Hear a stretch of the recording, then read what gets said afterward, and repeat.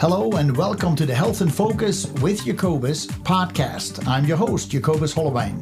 The purpose of the show is to talk about health, healing, and healthy lifestyles in a format that is down to earth and pretty easy to comprehend. Most shows will be conversations with experts in the field. However, sometimes I will do a podcast on my own tackling other topics that interest me. The focus is on information, education, and even some entertainment. It's not a program where we diagnose, treat, or cure any diseases. In case this podcast and topic tickle your interest, please continue your own research by discussing it with a preferred medical professional, by reading books on the topic, or by doing more research on the internet. I hope you'll enjoy this podcast and that you will become a follower for more show updates. Also, please sign up at my website healthinfocusnow.com and receive updates on podcasts and articles. Thank you so much. Let's talk about our guest today. Deb Wheaton is president and co-founder of Gluten-Free Prairie. Go on the web and find glutenfreeprairie.com. Gluten-Free Prairie is a woman-owned, family-operated, certified gluten-free, oat-based business located in Manhattan, Montana. They like to call it the Little Apple. Deb, great to have you with us. Well, thank you. I'm thrilled to be here. Yeah, thank you. So we know each other for years, and to just have you sit down with me and talk about your life, because it started a long time ago. Let's call it that way. That's a nice way to say it. Yeah, but you've grabbed the lemons and made lemonade out of it, and are helping so many other people. So feel free to tell us a little bit, before we really go in what is celiac, tell us a little bit more about what you're doing and how this all came about. Okay. Well, thank you. Thank you. And I love being here with you again. Yeah.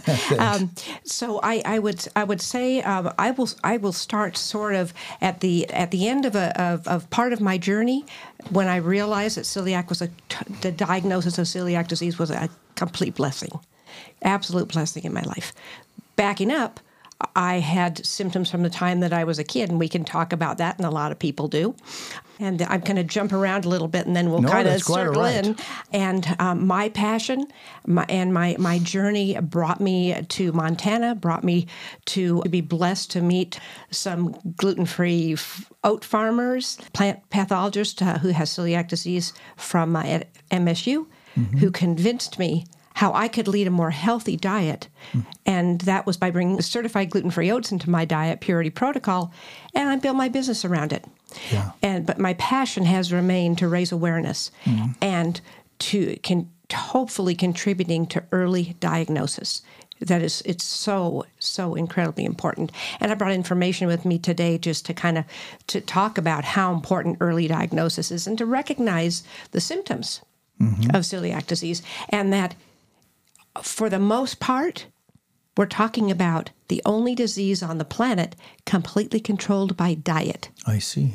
Now, some people continue to have symptoms even on a complete gluten-free diet, and there are other gut-related things. But I would say the majority, and I should say this, I'm not a doctor. I'm not a lawyer.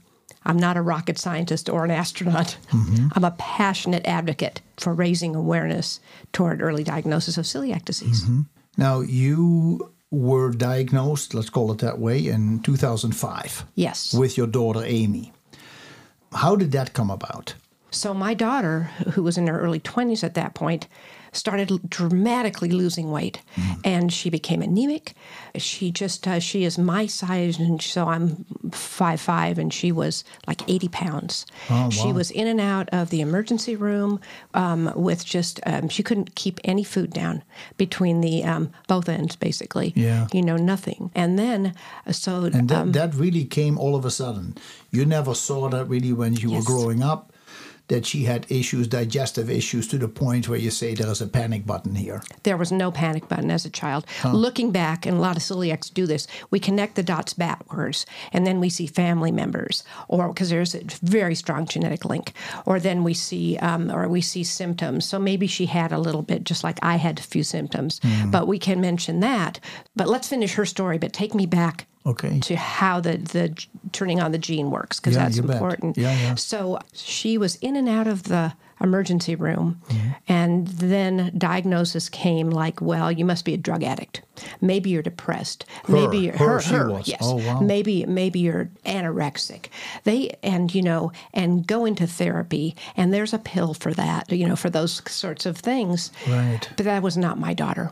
I knew that was not my daughter. By blessing, Yeah. she ended up in the emergency room where my husband was on staff. Okay. In Pasadena, California. And a gastroenterologist was on call that night. And he said, it makes me emotional. He said, have you been tested for celiac disease? Yeah. Well, what's that? Well, it has to do with an intolerance to gluten. Gluten? What's gluten? You mean glutton, like am I glutton? What? Let's test you for celiac disease. 2 days later, because she had to do the prep, because the gold standard is colonoscopy, endoscopy. So you have to do the colonoscopy and endoscopy. Endoscopy is the gold standard for diagnosis. Okay. Still remains to this day. And so there was the diagnosis. They said her small intestine looked like she'd been in a concentration camp. Oh, my goodness. That was what the doctor said. That she, the malabsorption of nutrients, because the villi in her small intestine was like a bowling ball. Because the way they had almost shaved off so much that it looked like a solid bowling ball. They had atrophied. Because as you know, how the small intestine looks like little wavy, like little grasses in the ocean waving, and that's where so when as you start to digest your food, then the nutrients, they go into those little like finger waving things, and then absorbs. So that is the function of the small intestine, and that if with celiac disease, the autoimmune where your body thinks where it's attacking itself, it attacks the small intestine. And those villi atrophy, and there's no absorption of nutrients. That was it. And the villi itself have gazillions almost absorbable holes in them. And so the food needs to go through there, and by them waving around, that food has a way to work its way with the good bacteria in the intestines to penetrate through these microscopic holes. And if they're laying flat, if they're damaged, if they're glued together, whatever it is, with celiac disorder, you just lose. And it's a disease. It is a disease. Sorry. Yeah. Sorry. We fought that. Good. We fought that as the foundation to have it have it recognized as what it is. Yeah, right. And so with celiac disease, the effect it has on the villi is that you're losing a huge percentage of the absorbable holes that food needs to go through. So you have total malabsorption. Yeah. Well, there's some absorption of nutrients in the mouth too, but like I said, I don't know about. But I did try to dig into what was going on with her, and then so we had an answer for her, and I at that point said, "Oh my goodness, I've had these same symptoms. Wow. Like for years, but not to the degree, not to the degree that she had it all. Yeah. So I was tested, and I came back positive. And together we embarked on a journey. Yeah. What a change. I mean, you get that message and you walk out of the hospital and you're probably hungry. You go, what are we going to eat? Let's go to Oh, no. No, you can't do that. Yeah, because you can't even trust the burgers. You don't know what they put in them, right? If you have celiac disease, then you cannot have any gluten-containing products touching your food at all. So for a time, we tried to have a shared kitchen at home. Yeah. Because my husband and our other kids and everyone else in the family, no one was celiac or going gluten-free. So we tried to do a shared kitchen.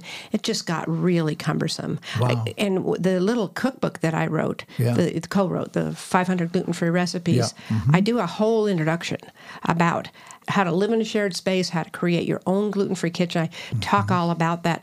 That book is out of print now, but I am happy to share that introduction with anyone who wants it. Okay. Because I really kind of go through how to simplify it and what's safe, from cutting boards, to utensils. What do you have to cleaning your pantry, all of that. Yeah. So we did all of that. And my husband and our sons were so supportive. Yeah, they probably saw you both wasting away.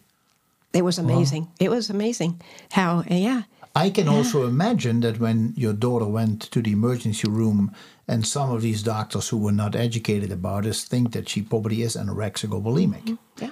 Right? Because you lose weight that quickly. There is probably a hidden factor here that needs to be addressed. Wow. And our family doctor, who was also her family doctor, the day after the emergency room doctor said, let's test you for celiac. We talked to our family physician, and she said, she's too young. I've never had a patient with that. I won't authorize that test. That was our family physician. Wow. So we just went around her. We didn't need that, that acknowledgement or anything. When I told her that Amy was absolutely diagnosed with celiac disease and that I wanted to be tested, she said, well, you are going into menopause, I think. And if you're having any of those symptoms, it's probably menopause. Yeah. I found a new doctor, and I got tested for celiac disease. Good for you. Yes. Good for you. Yeah. Wow. So what you said, I had similar symptoms. So for several years, how far can you go back if you said Amy was in her early 20s when this happened? Yes. So when do you recall you started noticing something going on with her? Was it when she was 16, 15? She had some gut issues, even as a little kid. Just, like constipation. But that's common with little kids. Sure. But you give them just a little extra gluten, that's right. to clean them up. That'll take care of it.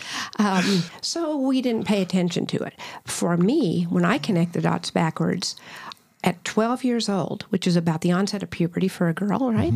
Average girl, I started with severe migraine headaches. Oh. Debilitating migraine headaches. So. That is absolutely an associated issue with celiac disease. Wow. Yeah. I had no idea about that. I had no idea. Who would have? Yeah. I mean, and then when it continued through our marriage, our 3 kids being born, and Rick, my husband, taking me to the emergency room to get injections for the migraines after 3 days when I could not keep any food down. Oh, my goodness. So they got worse. The older I got, they got worse. Well, what was getting worse was my reaction to apparently, it's the synapses in the brain also. The gluten affects the synapses in the brain.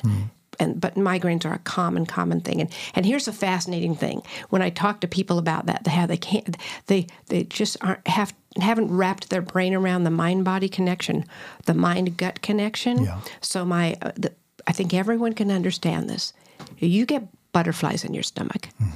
Well, that didn't start in your stomach. Sure. It started in an instant in your brain. Yeah. And that's how fast that goes from the gut to the... So it's a two-way street. So it goes the other way. That probably has to do with the vagus nerve. Yeah, maybe. Yeah. Okay, and I'm aware of the vagus nerve, that master nerve. Yeah, it's kind of an upside-down looking tree. The roots are in the brain, and then they come through the neck, and then from there they go into the big branches to all the organs. And it also goes to inside the intestines. So you have these branches going in the intestines, and when you get stress in the brain, it can start rattling the villi in the intestines and cause malabsorption and issues as well. There you go. Yeah, but it can affect the liver and the spleen and the stomach and the heart and lungs. And so the vagus nerve is not really part of your normal nervous system. It's its own system. Thank you for adding to my story. Yeah, I'll expand on my butterfly in the stomach story. I like that analogy on the butterflies. That's a great idea. I just don't know. The vagus nerve is its own topic. We could talk really show on vagus nerve. Well, a lot that's of all articles I being know written, about it. but it is just so interesting that I think your story, not your story, your example is great. Let's look in the body-mind connection. And I think when indeed when you look at vagus nerve, when something is rattling in the intestines, it works the other way around. So it starts affecting your brain. You go, what's going on with me? And it affects you. You become stressed in the head and you start worrying and you get anxiety and maybe depression because you have horrible bowel movements. You're constipated, diarrhea, bloating, gas, you name it. Diverticulitis, Crohn's colitis. You start having symptoms, but many of them can really be connected to a disease. In this case, the gluten, the celiac disease. Yeah, and that's absolutely true. So, yeah. So Amy had that, you had that, so you had these horrible migraines, and then roughly, so when you were married and had children, and it was getting worse, and then you started to coincide a little bit with your daughter getting older and becoming a teenager and having problems, and then they said to you, well, you're probably going through menopause. So when we figured out that she was not anorexic or bulimic or a drug addict, and menopause was just another sort of thing that every women go through. So then we had our path. We had our path toward navigating. Yeah. We had our path to navigating our journey to live a healthy, gluten-free lifestyle.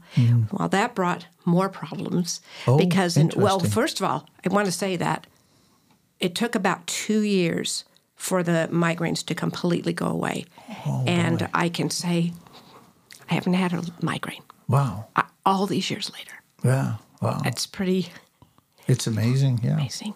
Yeah, so Amy and I embark on this journey, which brought along its own little issues. Because in 2005, the world was just discovering, not really even, little by little, it became doctors didn't know what celiac disease was. Yeah. It was first discovered in 1949 in France. And that is a fascinating story that anybody could Google about the banana babies. And that's when celiac disease was first discovered. So all those years later, little by little, people were being diagnosed kind of more often. It wasn't really until 2007 into 2008 that the first test was for the antibodies, and that was Alessio Fasano and Peter Green, Dr. Peter Green, both of those doctors who were involved in that. And then that was sort of a first line of on the road to diagnosis. Well, Amy and I didn't need that. We already had our diagnosis. So that's kind of another story. But we started looking at products on the market, mainstream sort of products. Yeah. So mainstream gluten-free products in those days tasted like cardboard. Yeah. The bread was like a doorstop. And everything else was like kind of sawdust. I mean, it was... the manufacturers were figuring it out, but gluten is only found in wheat, rye, and barley on the entire planet. So we started looking at alternatives, grains. So that would be rice, corn, and then ultimately oats. Rice and corn. Rice is the number one ingredient in a gluten-free diet, we discovered very quickly. Okay. Because it's cheap.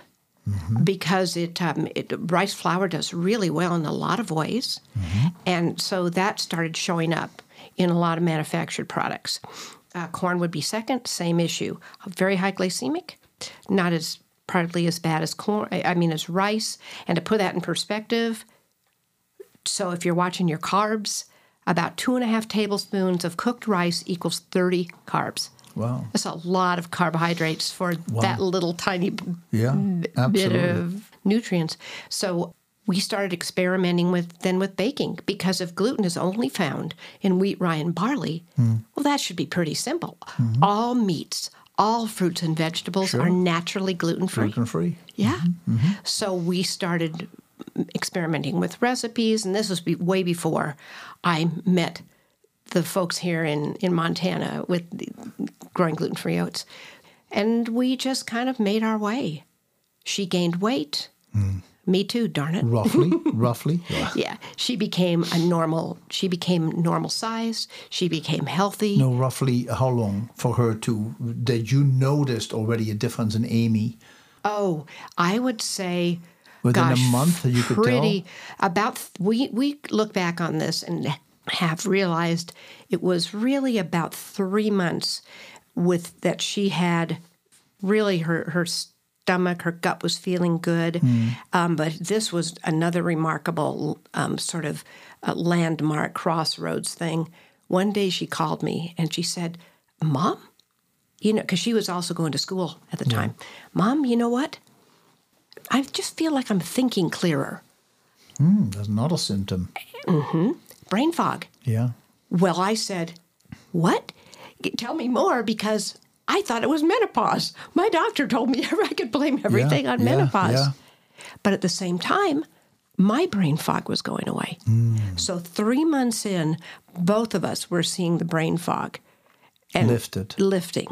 And that was pretty dramatic. And that's when we both realized that also the gut was feeling better.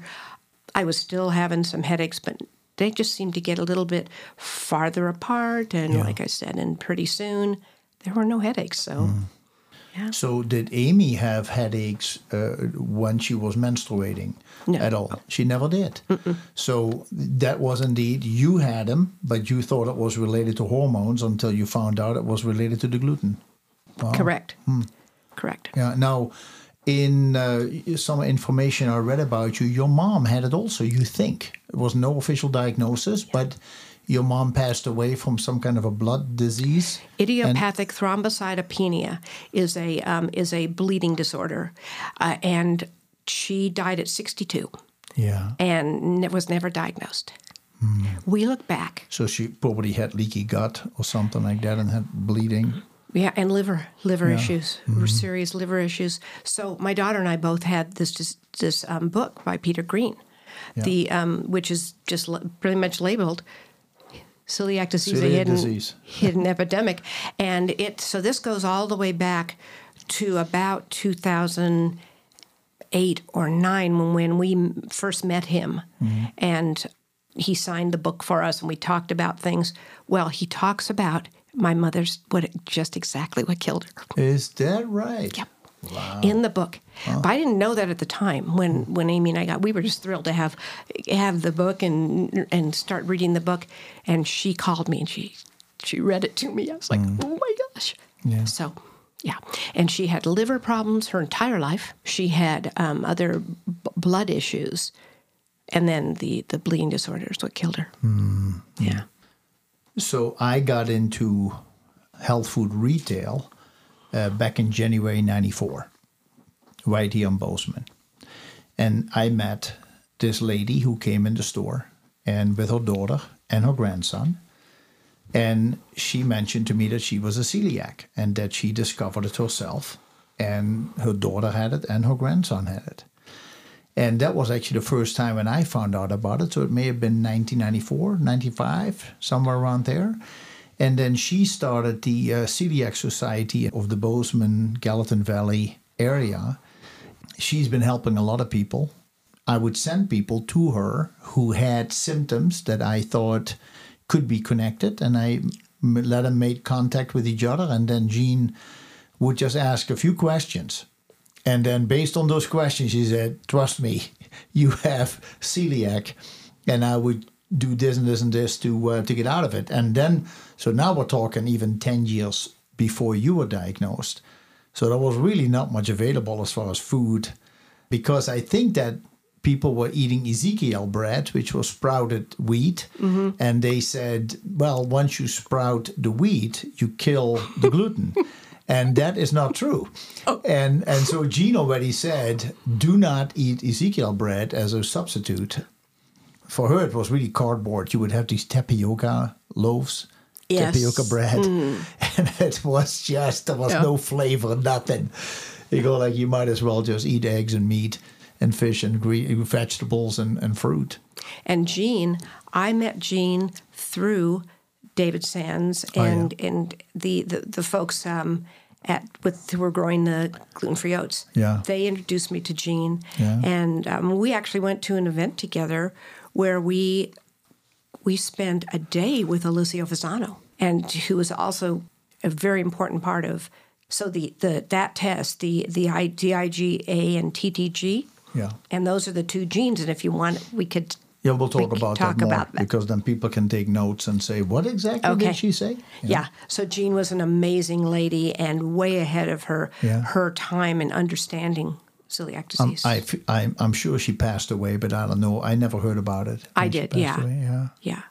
Years now. Yeah. Yeah, what a wonderful lady, and a feisty one too. I mean, you could tell her, but you couldn't tell her much. Yeah, absolutely. She told you what was going on. It was wonderful, wonderful energy, and I think that the celiac affected her gait. I think gluten she walked. ataxia. Yeah. So gluten ataxia is like as we talk about all these associated afflictions, So yeah, as later in life, you remember she was walking with 2 canes, and then she was in a wheelchair, and that was because she was not diagnosed till later in life, and so all of those secondary diseases kind of kicked in because think about it, as we age, our immune system ages too. You bet.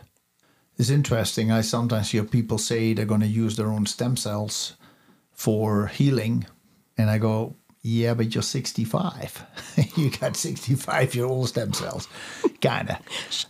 That ship has sailed. That ship has sailed. Well, there's still things you can do. Yes, of course. So, Deb, when you talk about celiac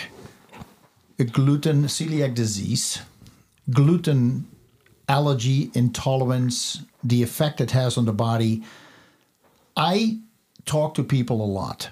And I often forget to ask them when they tell me symptoms, have you been diagnosed with celiac disease? And now I'm wondering, based on symptoms, could you help us out here? Give us some symptoms that have been researched now and have a direct connection with celiac disease. So as people are listening to the podcast, that they say, oh my goodness, I haven't thought about this one. I didn't know. Now I really want to find out if I have celiac disease. Could you give us some examples? Absolutely. Because I think that as people are learning about, everyone's now heard of celiac disease, and people think that, that has to do with the gut, it has to do with gluten, so it must have to do with how but it is a multi-symptom, multi-system disease. And it can just attack all kinds of things in the body and be associated with other autoimmune diseases, which we can talk about, but some things that people might not be thinking about. I mean, we touched on my migraine headaches, my daughter's just dramatic, horrible weight loss. We've talked about, like everybody thinks about, diarrhea, constipation, that sort of thing. Something that is a little more obscure is tooth enamel. And the damage to tooth enamel, and sometimes you can even see it in the baby teeth if the gene has turned on and the child is having any kind of other symptoms.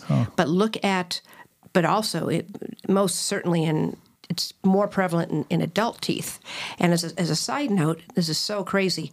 My husband's sister had, once we were diagnosed, we noticed that she had very similar symptoms.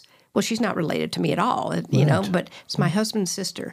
And she didn't want to hear about it. Here's the thing.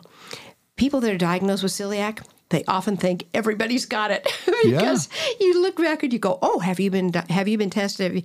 Well, anyhow, so she was tested about 5 years ago when her anemia, she almost died. Multi-transfusions to kind of bring her back, and her teeth had completely rotted away from malabsorption. No way. Oh, wow. She has now had all of her teeth pulled. She's being fitted for dentures. But I think that if I had been better at convincing her to get tested, way back, then possibly she would avoid a lot of this. So and she did test positive then? About 5 years ago, maybe a little bit longer. Wow. And so she is a passionate advocate, just like we are now. So there is that. Delayed puberty, again, because of the hormonal kind of effects. Then fatigue is real common, and that makes sense because when you have malabsorption, you bet, you don't have the energy. Yeah. So, but then also attention deficit disorder. And I've had over the years, and I've had people talk to me about, my group of moms, we all talk about that about the attention and all, and we're finding real success going on a gluten-free diet. Well, then they started really studying that. And again, we go back to the synapse in the brain. And I have a friend right now whose child has a seizure disorder, and one of the treatments is going gluten-free. So, and there's other things that they're doing, but they're seeing improvement. So that's something that people don't think about that. And those are, and of course the iron deficiency anemia, which I just mentioned, almost killed my sister-in-law. So these are triggers now that when people are diagnosed with these sorts of issues, the doctors are thinking, oh, maybe we should test for celiac. Thank God. It's a blessing. But then you start testing, you're talking about baby teeth, okay? So has the medical profession, the gastroenterologists, have they gone into testing younger ages now willingly, or is it still a battle to get them to test younger children? I don't think it's a battle, but I think there has to be some symptoms that are associated with it, and that a parent can be just a huge advocate for their child. But certainly it's on the mind of gastroenterologists. I mean, absolutely. But how many children have gastroenterologists? You got to have some symptoms. So we have to educate pediatricians and family physicians, and I think more and more that's happening. Yeah. So are there any other symptoms that pop right in your head that you say, hey, this has to do with celiac disease, or pay attention as you're listening to the podcast? Well, there is anxiety and depression, but that would be with the onset of symptoms when you don't understand what's going on. And I think that for women, just speaking from myself, that brain fog, I think, leads to anxiety. Because when I was beginning to go into menopause and that brain fog was getting so bad, and I thought, how bad could this get? That I can't sometimes put some thoughts together or whatever. So that was pretty traumatic and exciting when the brain fog lifted 3 months into my gluten-free diet. The interesting thing is that when people have a thyroid disorder, they can have hair loss, they can have insomnia, they can have apathy, depression, anxiety, migraines, headaches. They can have dry skin, dry eyes, brittle nails. You got all these symptoms that deal with a low thyroid. Well, you notice those for people who have celiac disease. Yes. If you look at women dealing with hormones, they can have anxiety and depression as PMS-like symptoms. They can have migraines, headaches. They can have insomnia, hair loss. There are so many overlapping symptoms. I understand that for the lay person, it becomes very confusing. And I think for a doctor, at times, based on how the medical modality is put together, like in your case, your doctor said, I'm not gonna do that test for you. So the doctor almost is in charge when it comes to the medical modality. They say, we're not going to do this. Now, you can still find some kind of a lab or a clinic where you can get some testing done on your own, maybe pay out of pocket, but that may be more important than not being correctly diagnosed. And so, sorry, real quick, the overlapping symptoms between a low thyroid, which can be connected with it, could be a symptom of celiac disease, but also the hormonal imbalance during the menstrual cycle years are overlapping symptoms with celiac. So I can imagine that people are not jumping on, probably a celiac disease. They may go after trying to get the hormones done, and they go on the pill and the IUDs and all that stuff.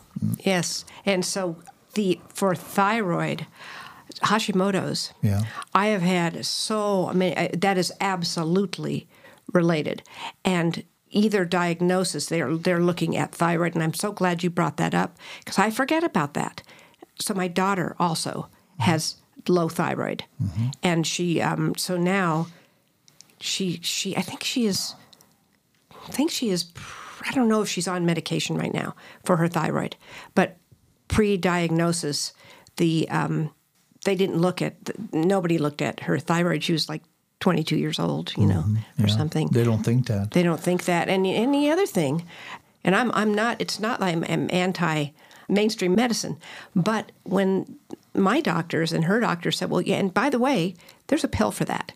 Yeah. You know, that, okay, great, wonderful. But I've got my diagnosis. I've got my cure. May not be for everybody, but is for me. And I think now is a great time to mention that you have to have one of two genes to have celiac disease. Okay. So a lot of people these days, they do some gene mapping and all. Okay. Okay. Look into having the test for those two genes. Mm-hmm. If you don't have one of two of those, you can have both of them, you can have one of them. But if you don't have those, then you've got a different issue, which might just be gluten intolerance. But you have to have one of those two genes. Is this a blood test, a saliva test, is it a stool test? What is it? So the gene test is a blood test. Blood test, okay. There are several companies on the market now that do send you like a finger stick to get to do gene, take your blood, to take your blood and send it in. So the two genes. So you have to have one of two genes to have celiac disease. It's the HLA. So that's human leukocyte antigen, HLA. So these are proteins. They're found on the surface of almost every cell in the body, but they're particularly numerous on white blood cells, such as lymphocytes, which are the immune cells. Yeah. The two genes that have been identified so far in the diagnosis of celiac disease are the HLA-DQ2 and HLA-DQ8. And 95% of patients with celiac disease will have one of the two genes. One of the two. So 98% is a pretty high number. So if there's celiac disease in your family, if there's if someone, you go, like I said, connect the dots backwards and look at all. Oh, and rheumatoid arthritis, any of the autoimmune diseases, because they're all connected. Mm-hmm. So look at that, and then if you're going to do some gene mapping, or you want to know if you could possibly look farther, if you possibly have to look farther into a diagnosis, do the gene test. It's about, so far, insurance I don't think pays for it. I think it's about $200. Okay. But for both to get for tested both. For You'd get for both. Yep. So when do you say, now earlier you mentioned that still the endoscopy and the colonoscopy are the surefire tests to see if you have celiac. Now you say you can do these blood tests on the two genes, the HLA-DQ2 and DQ8. So which one do you do? Do you do all of them? Okay, so you wouldn't do. So the endoscopy and colonoscopy, that's the gold standard for diagnosis. But you couldn't do that without symptoms being present. Sure. So if you have a child with ADHD or any of the other those other symptoms, or you're just curious, or mom or grandma had rheumatoid arthritis or some Hashimoto's or something else, then the little finger stick, that's going to tell you if you're going down the right road. If you don't have the DQ2 or DQ8, then forget about celiac disease and go look somewhere else. Okay. If you have one of those two genes, you do start digging deeper, early as possible. Yeah, and so celiac disease is an autoimmune disease. Absolutely. And I heard it through this medical doctor, Amy Myers. You go to Myers is Myers, and Dr. Amy Myers is the one that I heard from, that once you have one autoimmune disease, usually you have others as well. So you could have rheumatoid arthritis, you could have MS, you could have vitiligo, where the skin has all these white patches, or scleroderma, or Lyme disease, or cancer even. Anything that is considered an autoimmune disease, you will have some of that when you also have celiac disease.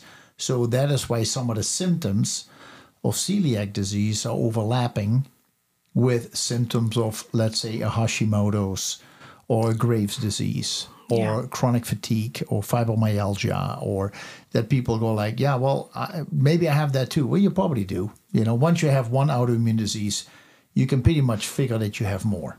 Yeah, and I've heard that. And also there we go, but go back to our aging immune system. Yeah.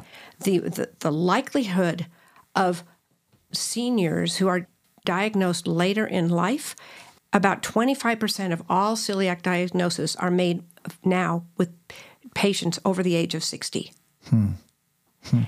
Yeah, but approximately 60% of cases still remain undetected because they don't have classic symptoms. But they've got other issues.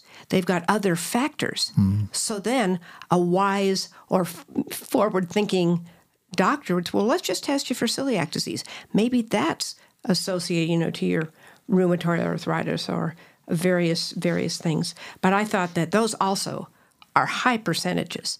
So the earlier that you're diagnosed, you could avoid a lot of these other autoimmune diseases. Yeah. Because it seems like gluten is such a major factor in the onset of, or I'm going to say, undetected celiac disease seems to be such a major factor of these other autoimmune diseases kicking in. And again, I'm not a doctor, but I've just observed this so much. You read English, do you? I do. There you go. Yes. You can read a lot. And let's face it, not every doctor is willing to go the route, to go that on that path. And it doesn't mean that they right away understand what's going on. So I hear what you're saying, and before the show, I always say we're not here to diagnose, treat, or cure, so that we can just talk freely and people take it for what it is. Yeah, that's what I feel. You bet. And I also wanted to mention when we were talking about the villi, and this goes back again to diagnosis in seniors and the important, no matter what age.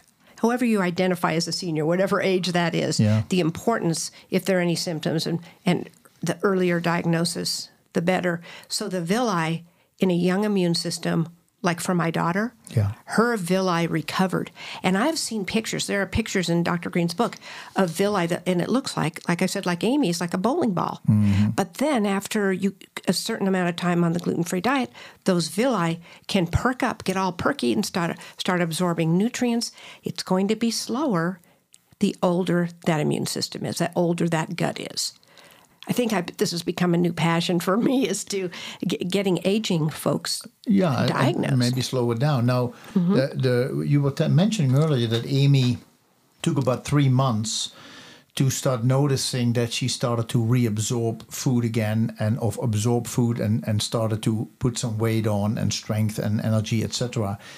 I've heard once that for every year that you have suffered, it will take about a month of healing. Oh. And roughly. Okay. So that doesn't mean you don't notice an improvement in symptoms very quickly. But if I talk to people and said, I've had it for about 10 years, then I say, when you decide to go on this path of healing and some of the things that you can do for that, expect 10 to 15 months before you're 100% healed. So they say, well, that's a long time. I said, no, you may notice an improvement within the next week or two. But it doesn't mean you're healed. And so many people, when they are sick, they go through the healing process until they feel good enough to go out, right? But they're not healed, and so they get sick again. Huh. But if you actually, like in your case with you and Amy, you said this is how our life is going to be from now on. And so you follow this path. But in her case specifically, and I don't know exactly how long for you, but you probably had it a long time. If you say I go back now till I was 12, it probably would take 30 months for you, for 30, 40 months to really notice that your body is recuperated. And I roughly think so. And that's a really good point, and that's interesting. I hadn't heard that before. So what I also learned when I got involved with Celiac Disease Foundation and ultimately on the board of directors, and I learned so much. But from the beginning, just what we learned in the beginning from our gastroenterologist in California, we made a 100% lifetime commitment. It was great that we did it together, but we made that commitment because you know what? You can't cheat. It's 100% commitment, or you're going to stop that clock. So it doesn't matter if I have a saltine cracker or a loaf of bread. Yes. It's going to attack my gut and set me back if I do that. So I can say I have never intentionally cheated. I have gotten sick when I get lazy. Oh, When I get, and what I mean by sick is, we call it, being glutenized or being contaminated, or, and that is when I just kind of get lazy and I think, I've been fine. I haven't had any kind of we call it a hit. I haven't had a hit of gluten for so long but there are people that think, I can have a little bit of gluten. If you are diagnosed with celiac, you cannot.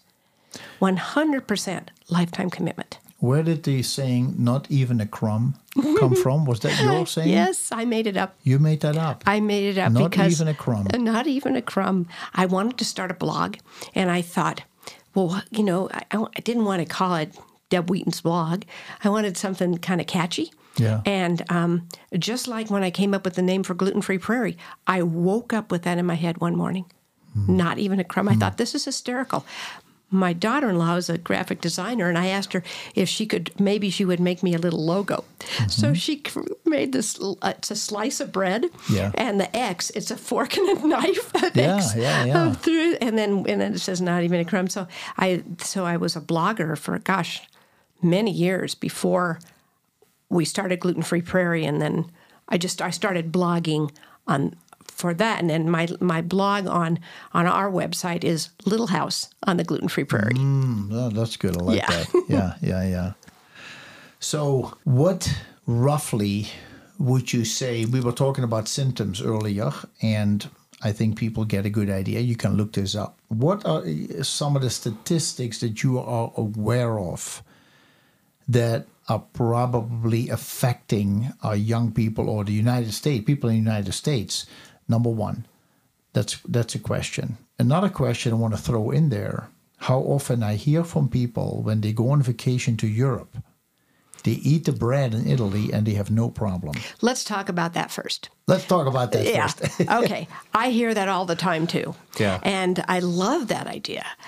I wouldn't take a chance because I wouldn't want to be sick if I was on a vacation to Italy. Yeah. But I hear it from people all the time. I would say, do you have gluten intolerance or do you truly have celiac disease? Because here's a fact.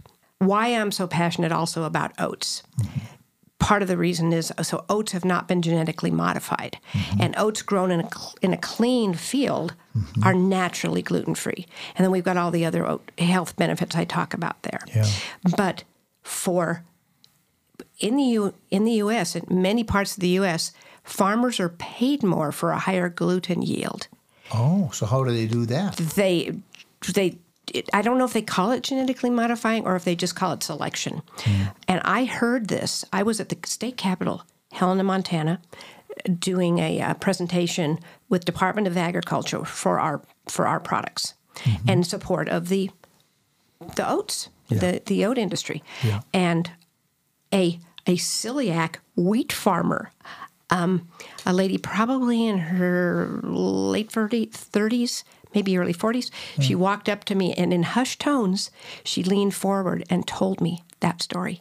She said, we're paid more for a higher gluten. Now, maybe for a higher gluten yield in their wheat fields. Maybe that is complete anomaly of one person, but I took that to heart, and I thought, man, so in Italy, I have heard in Europe, there is a lower gluten content, like with spelt or other ancient grains.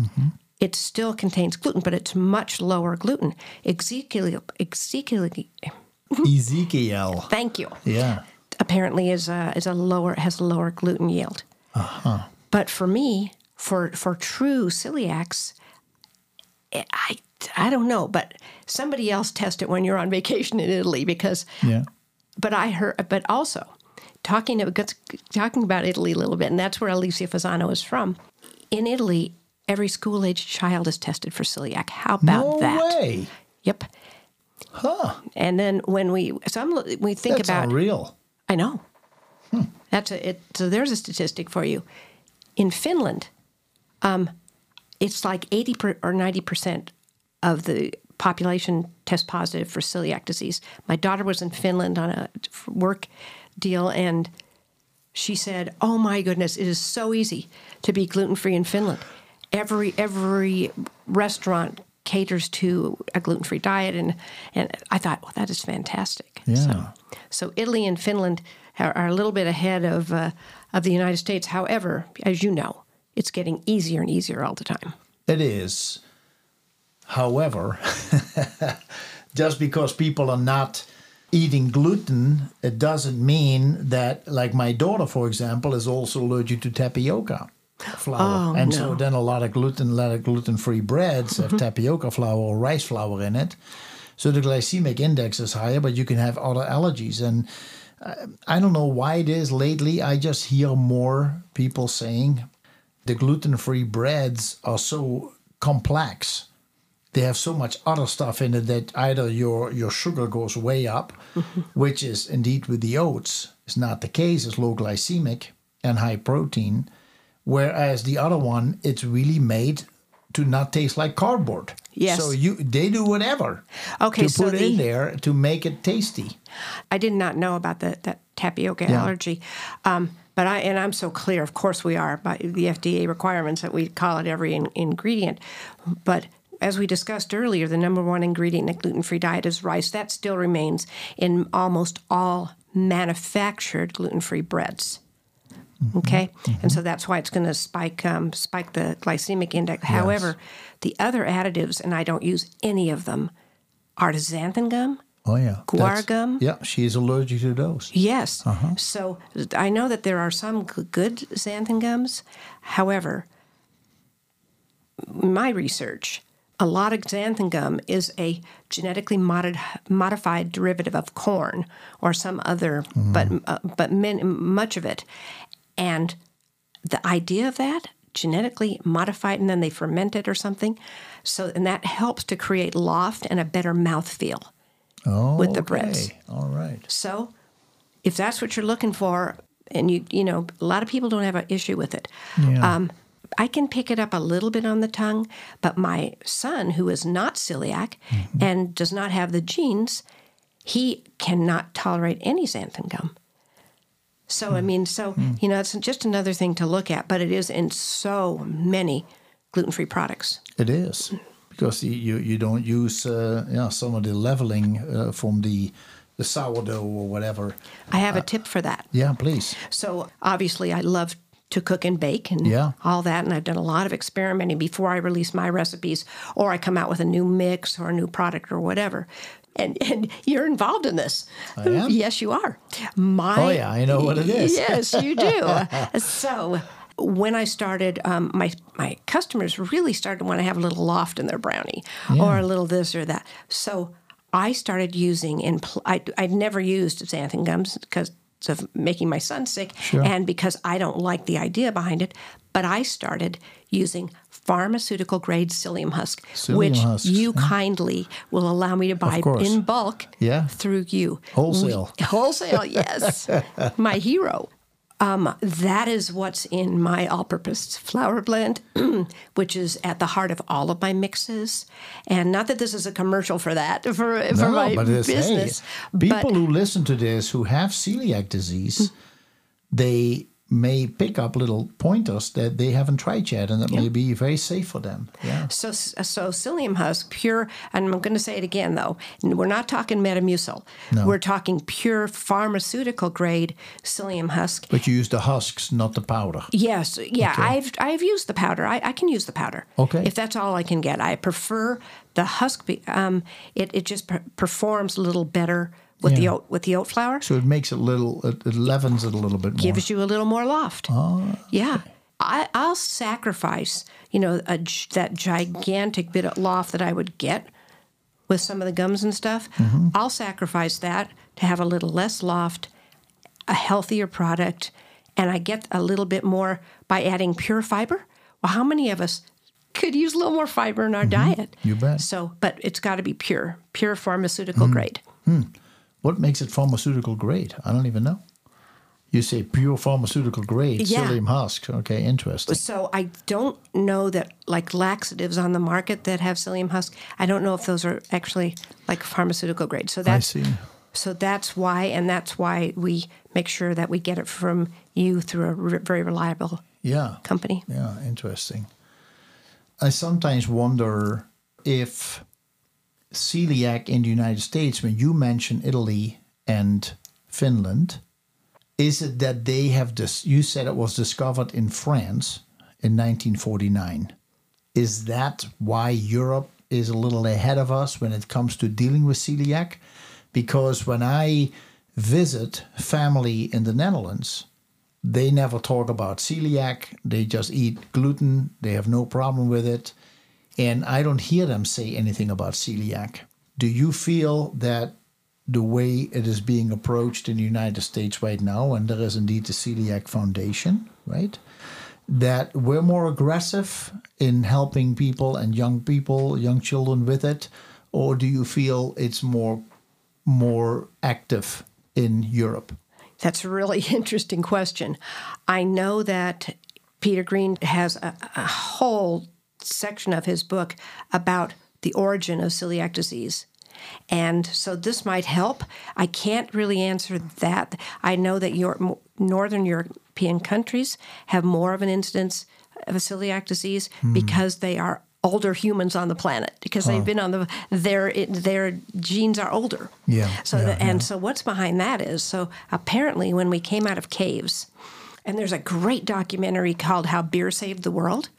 How beer saved the world. Like alcoholic beer. Oh, it is, and it's so much fun. But what it talks about, and this plays right into about, cavemen coming out of caves. So at that point, they're hunter-gatherers. Yeah. They're not farming or they're hunters. Yeah. So the men are going out and they're bringing back a mammoth. A mammoth, thank you. Yes. Saber-toothed tiger. Yeah, something like that. Yeah.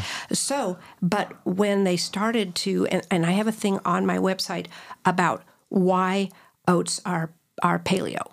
And I go back into the research of when we came out of caves. So at that time, our gut did not recognize wheat because we didn't have any wheat. There's no wheat. There's only that saber-toothed tiger in there or whatever. Yeah. But then they started cultivating some grasses. And the phylum, is it? That's the, whatever they call that, scientifically, is avena. Avena is oats. It's oats. Avena and sativa. Avena sativa is our oats. But the wild oat, the ancient wild oat that the cavemen started, when they started, they weren't just hunter-gathering, they were coming out of caves and going back into caves. So they started kind of cultivating this wild oat. And that was the first grain, but there wasn't any wheat at that point. So that means that later on, as we're, and he goes into this more in the book, but when we're sort of evolving and our gut is evolving and all that, it didn't know what to do with that. So if we have those genes, so my caveman genes have contributed to me, of course. Makes sense, doesn't it? Does it make sense? Yeah, okay. I can follow the logic. Okay. Works for me. Okay. Yeah. So buckwheat, funny name. Gluten-free. Yeah. Yeah, buckwheat. And it is a heavier grain. I mean, if you look at buckwheat and you cook it and you eat it in the wintertime, it's a good winter dish. That would be an option. It seems to me that it's low glycemic. But you don't know much about buckwheat. Yeah, but you work with oats, and you have these people who really make gorgeous, beautiful oats, and then you turn it into product. The gluten-free prairie, tell me some of the products that you are working on and that you already make at this point, and is there anything down the pipeline that you're working on? So I'm always dreaming of a new product to add to our line, and my family is saying, no. No. So we started out with the Hunger Busters. And Hunger Buster is a cookie. Yeah, that's a cookie. That's really good. And that's oatmeal, peanut butter, chocolate chips, and raisins. And because oats are naturally gluten-free, and these are all of the products are naturally gluten-free. Every single thing that's in any of my products, it's things that are fine for everyone. You bet. So that everyone can enjoy. Yeah. So we started with the oats. So we sell the oats and the oat flour. And there's minimal processing in all of this. So it's interesting about oats that have hulls. And like every grain has a groat and has a hull. Yeah. So when the oats come out of the field, there's an oxidation process that starts. And there's an enzyme that's released called lipase. It's not harmful to humans, but it has a little zingy taste on the tongue. So once those oats are heat treated, soaked or steamed, that stops the oxidation process. Then the oats are dried, and then they can be rolled into oatmeal. You know, we have only 2 growers, and there's no soaking or steaming, and the one is heat treated, and then the other one that's grown right here, that is a hull-less oat, so there's no hull. Because there's no hull, and there's no hull to remove, there's no oxidation. We don't have an issue with lipase. That's our groat, and that's the whole seed that's in every grain. So our groat, and it's tiny, and this was developed at MSU with Dr. David Sands, and with that groat, it's raw, so it's also sproutable. It makes a tiny sprout. I don't want people to think it's an alfalfa sprout, because it's not. Doesn't grow that hard. No. Yeah. It's a tiny little very delicate sprout. Best way to sprout it is between a couple of paper towels. But it's still a live food. So if you're interested in a live food, I would say try sprouting the groats. Otherwise, that groat, and that's the only groat that we sell. It is a perfect substitute for a brown or white rice. Brown or wild rice, actually. Yeah. Brown or wild rice. So just cook it like that. I cook it in a rice cooker. I cooked it before I left today because I'm adding it to my soup tonight. I have a big brothy soup waiting, and I cooked my groats in a rice cooker with just water. Okay. No salt, no oil, nothing. I'll just scoop it into my soup. Okay, and then season it. Yeah, so that's so interesting, Deb, because lipase, I thought, was a pancreatic enzyme that helps to break down fats. Interesting. Amylase is an enzyme in the pancreas that helps to break down carbohydrates into simple sugars. So it's interesting that you bring up lipase. I need to do some research what that I hope I'm calling it by the right name. I hope so too. Yeah, but it is. I'll tell you, it is an enzyme. Yeah, it is an enzyme. Yeah. So anything with A's. So the A's. Yeah. So when I realized that and started experimenting with that, and man, I can use that in meatballs and all of the. Okay. So my mother used to make porcupine meatballs. So I do that with the groats, and then I'll make a huckleberry sauce with our local huckleberries. Here in Montana, we're known for the huckleberries, and so I don't feel like you need to feel like you're being deprived of anything. I agree with you. With a gluten, thank you. I agree with you totally. Experiment. Find a source of whatever it is that you're going to experiment with. Whether it's there's almond flour. True. And I use some of that in some of my mixes. But like I said, no rice, no corn, no xanthan. So things that we don't need.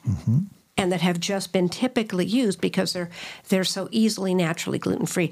Can I mention about oats and how oats can be gluten free? How oats can be gluten-free? Yeah, let me mention that because a lot of people, then there's been a lot of controversy. They think it's cross-contamination with wheat field. And that is true. Yeah. The most common cause of an oat not being gluten-free is because it's been contaminated. Because people consider it to be a grain, the fields are often rotated with wheat or rye or barley. Okay. So to make a purity protocol claim, which is what we do at Gluten Free Prairie, that means that the fields have been clean of any gluten-containing grain for a minimum of 5 years, or many more years than that now. How do you do that? They rotate the crops with sunflowers or peas or something else that is not, and they might even use corn, but a lot of times it's other crops that are naturally gluten-free. So then the FDA tells us we can make a gluten-free claim if you test at 20 parts or below. Canada is 10 parts. Okay. So 20 parts or below. 20 parts per what? 20 parts per million of gluten, which is a tiny few grains in a big bucket. That's a tiny bit. Okay. But it will show up in what's called the ELISA R5 test. Okay. That is a test that we use to detect gluten. So our products test at 5 parts or below, which is basically imperceptible. Correct. Which I'm thrilled about because my daughter and I actually react to a little below 20 parts. Wow. And but you don't. A lot of people do. Yeah. Fascinating. I think indeed that when you mention symptoms and we look at ADHD, I think that a lot of young people have at least some kind of an irritation to gluten, and they are not being diagnosed. Mm-hmm. And then there are those who will have celiac disease as well. But ADHD, it is such a confusing thing, not for me really, but you often, we don't know, can we diagnose it? Is it, who diagnosed? Or the lunch lady said the boy was a little wild in the canteen or something. And I think that the effect that the gluten can have on their brain, as well as the amount of sugars that kids eat to feed the brain in their soft drinks, or even if they're healthy soft drinks, there is still sugar in them, that it just affects children. They have a tendency then to drink a lot and eat the quicker food so that they can go play outside with their friends. Mm-hmm. And they're not really eating anything that gives them sustenance. So they have the desire to run outside and play, right? That it's recess. Or sit in front of their computer. No, but let's say they go to school. They go to school, and then they've been sitting in the class and they're ready for eat. Their brain needs to be fed something because the brain is just paying attention and burning through sugars. So they want something. And when they have that lunch break, they go and eat something, anything that gets that sugar right back into the brain, which could be a pizza stick, or it could be some cheese or bread or chips and whatever food they feed.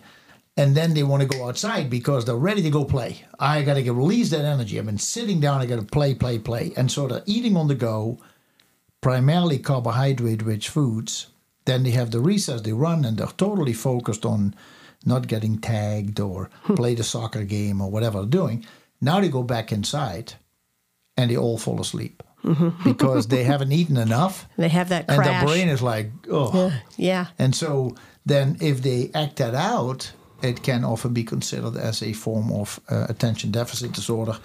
And I think most of it, in my opinion, has to do with diet. That would be another topic of discussion at some point.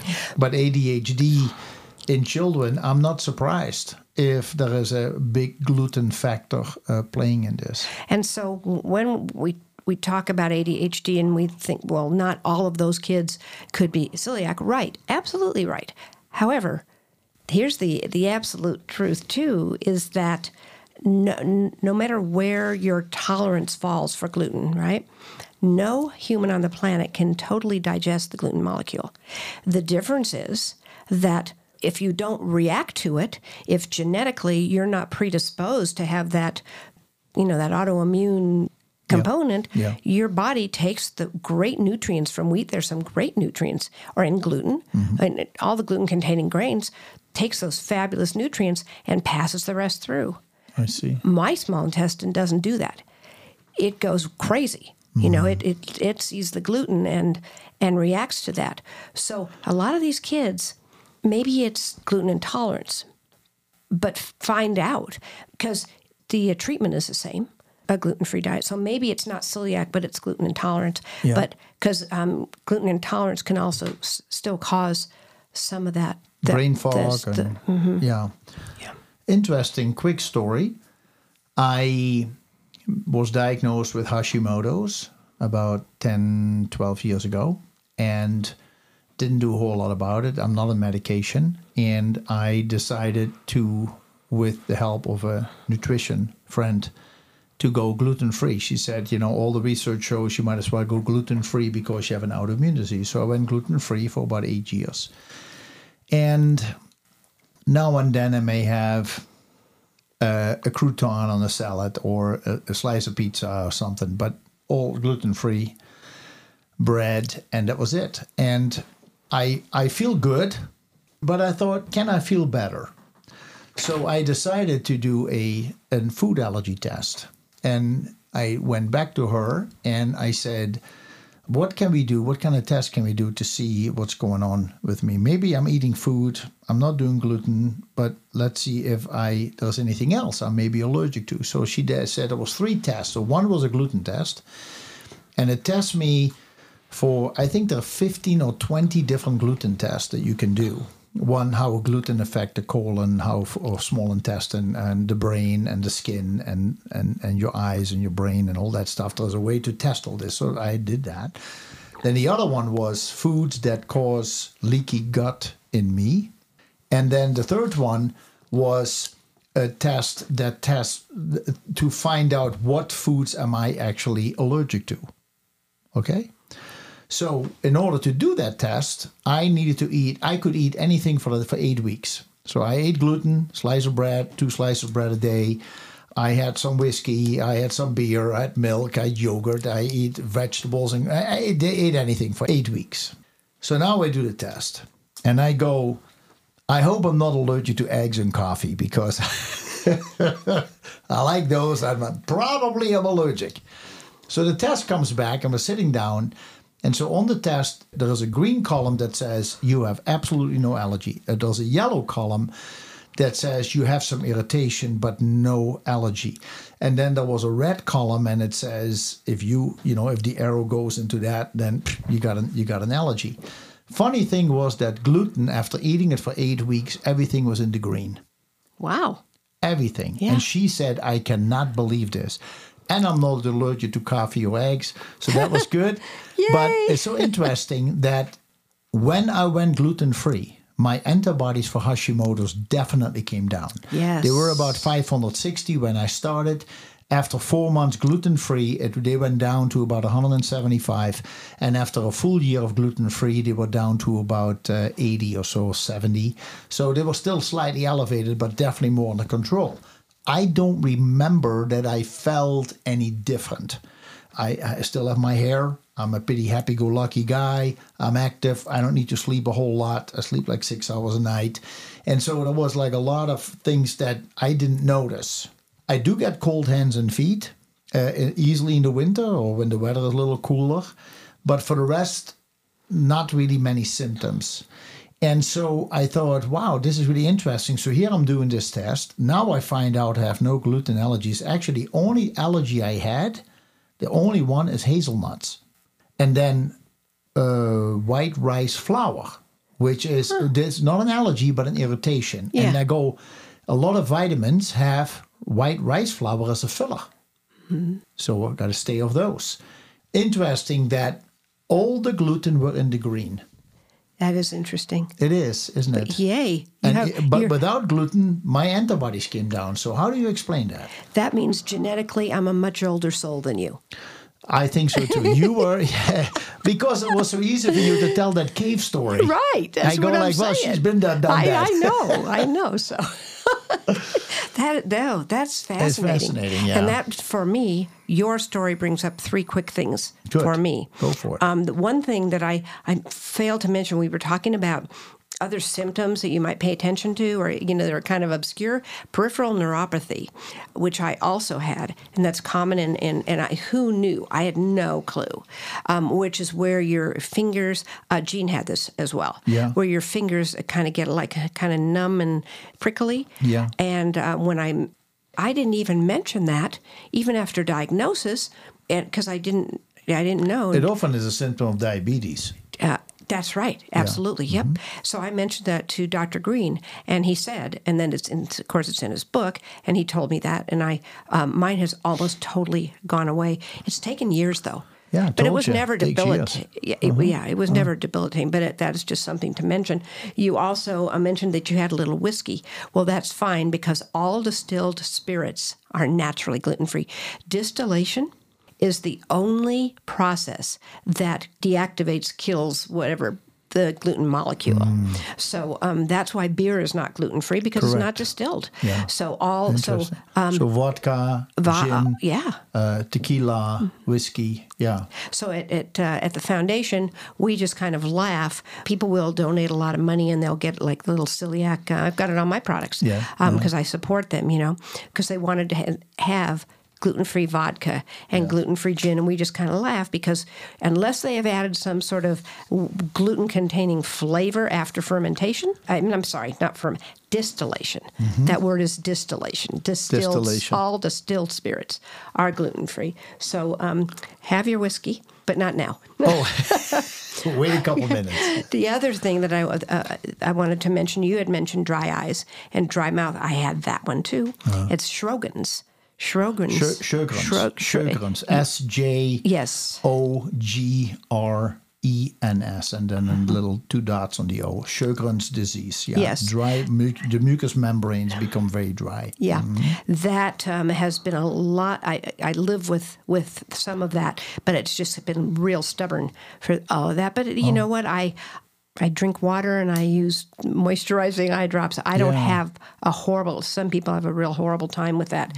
So while we talk about all those other things, so people will go down that list that I've mentioned or you've mentioned and think, oh my gosh, I might have celiac disease, so I better go gluten-free. Let me say, no. Going gluten-free if you think you want to self-diagnose that way, after about 3 weeks, of a really 100% gluten-free diet, the antibodies will start to subside, and often in the blood test, there's a TTG or IgA blood test, which identify the antibodies, the spike in antibodies. If those settle down, you will get a false negative. So it's recommended that if you think you have or you do have any of these other issues going on that we've mentioned, and there's a lot more at the Foundation's website, get tested either by the gold standard testing or by the gene testing, or talk to your doctor about antibody testing. Yeah. Do that before you go gluten-free. Okay, good point. Otherwise, especially in children, parents will put their kids on a gluten-free diet thinking that they'll see how they do. And then they'll go to their doctor and say, well, this is what was going on, and now it's better, so let's have a test. And the doctor will say, you need to do the gluten challenge. Okay. Which is like 3 weeks or so, 2 or 3 weeks of eating a lot of gluten.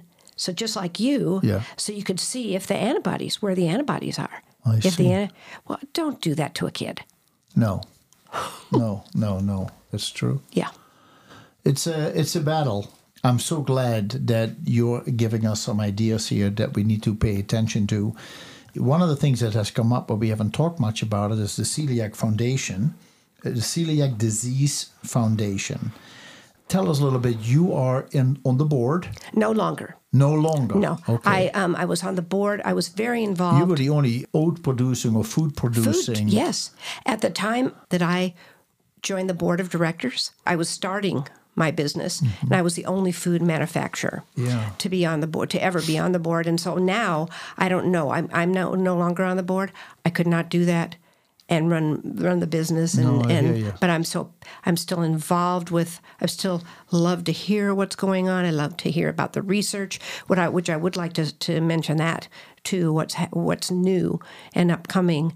But when I was on the board, I was the only food manufacturer. So is it a nationwide organization? Is it worldwide? What's going on? It's nationwide, and I was on the national board. There are smaller groups like Gene's. Yeah, Gene had a little group. Yeah, but and those are support groups. I would say that's great. Great to have. Absolutely. Does it still exist? Somewhat. There aren't quite as many support groups, I think, because of the internet. That the information is just so out there. It's so prevalent and easy to find. But it is a national foundation, and they're very involved nationally and worldwide with raising awareness. So as we speak about that, I'll mention that there are 2 drugs that are currently in second-level clinical trials, as I understand it. One, and I am absolutely not anywhere near up to speed on all this because I have my cure. I'm blessed to be 100% symptom-free on a gluten-free diet, know. But like I said, some people, they still have symptoms for some reason, and so there are 2 drugs, and the names of those drugs you can find on the Celiac Disease Foundation website. They are always looking for volunteers to participate in the studies. One study, as I understand it, is to turn off the gene, whatever however that works. However that works. And the second one is to coat the gluten if a celiac gets unintentionally contaminated. So those are the two. There are products on the market. They're called gluten-ease, or enzymes that so-called you can take when you eat gluten. And I tell people, you don't do that and then go eat gluten. It is more that if you think you may have been exposed to gluten and you shouldn't have had them, then have that enzyme that helps to alleviate some of the symptoms. I'm not saying it goes all away, depending on your own condition. But am I correct in that statement? Or do people, because those the same with lactose, they say, oh yeah, I take one of those lactose enzymes and I can drink milk. You go like, yeah, but in your case, you shouldn't drink milk. Just do something different. Now, I'm not saying that almond milk or coconut milk or even oat milk or rice milk is all that great because of what they have to do in order to make it palatable. But and the sugar, added sugar and stuff. Yes. Yeah. So I know that there are those products out there that are supposed to ease the symptoms or alleviate the symptoms.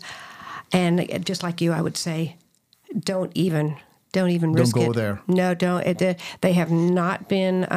They've not been FDA approved, is my understanding, that at least not for celiac disease. And I think it says it right on the packaging. Yeah. That it's not approved for celiac. So it says that. Okay. I'm pretty sure. Yeah, because all vitamins will say not FDA approved. Yeah. That's standard. Yeah. I mean, not like FDA approved, but they say the FDA, this is not endorsed by the FDA or so. Yeah. Maybe that's good for some people. I mean, maybe it just helps with their digestion or whatever, but it's not a treatment or a cure for getting contaminated. Yeah, I think that when we talked about the symptoms earlier, that is a great help for people, that they need to look into symptoms, recognize themselves. In your case, not in your case, but what you just mentioned a few minutes ago is don't stop eating gluten first. First, get a correct diagnosing. Then you have the diagnosis, you know exactly, are you irritated by gluten or are you a celiac disease? Then make the decisions that you need to make. Yes. And so these tests would be the blood test for the two genes, the HLA-DQ2 gene and the HLA-DQ8 gene. You need to have at least one of them.